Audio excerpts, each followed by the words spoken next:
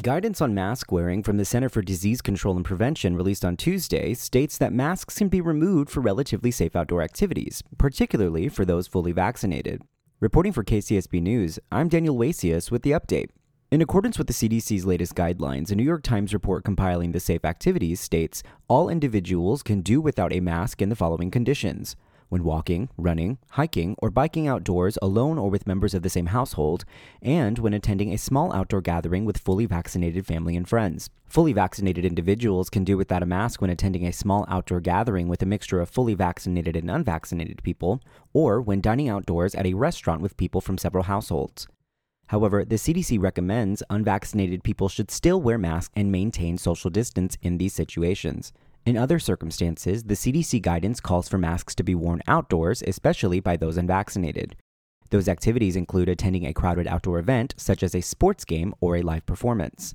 Additionally, everyone should continue to wear a mask when doing anything indoors involving contact with people outside of your household members. Some examples include dining indoors at a restaurant, going to the movies or an indoor performance, visiting a shopping mall or a museum, or attending an indoor social gathering. Though most of these activities are much safer for fully vaccinated individuals than for the unvaccinated, the CDC guidance asserts that everyone should continue to wear a mask to protect themselves and others.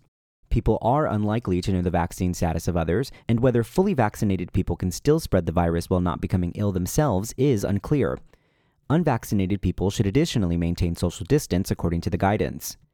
Individuals are considered fully vaccinated for COVID-19 2 weeks after receiving the second dose in a 2-dose series, such as with Pfizer-BioNTech or Moderna, or 2 weeks after receiving a single-dose vaccine, such as with Johnson & Johnson. The CDC recommends fully vaccinated people should continue to protect themselves and others by wearing a well-fitted mask in indoor public spaces, covering coughs and sneezes, washing hands often, and following any applicable workplace or school guidance.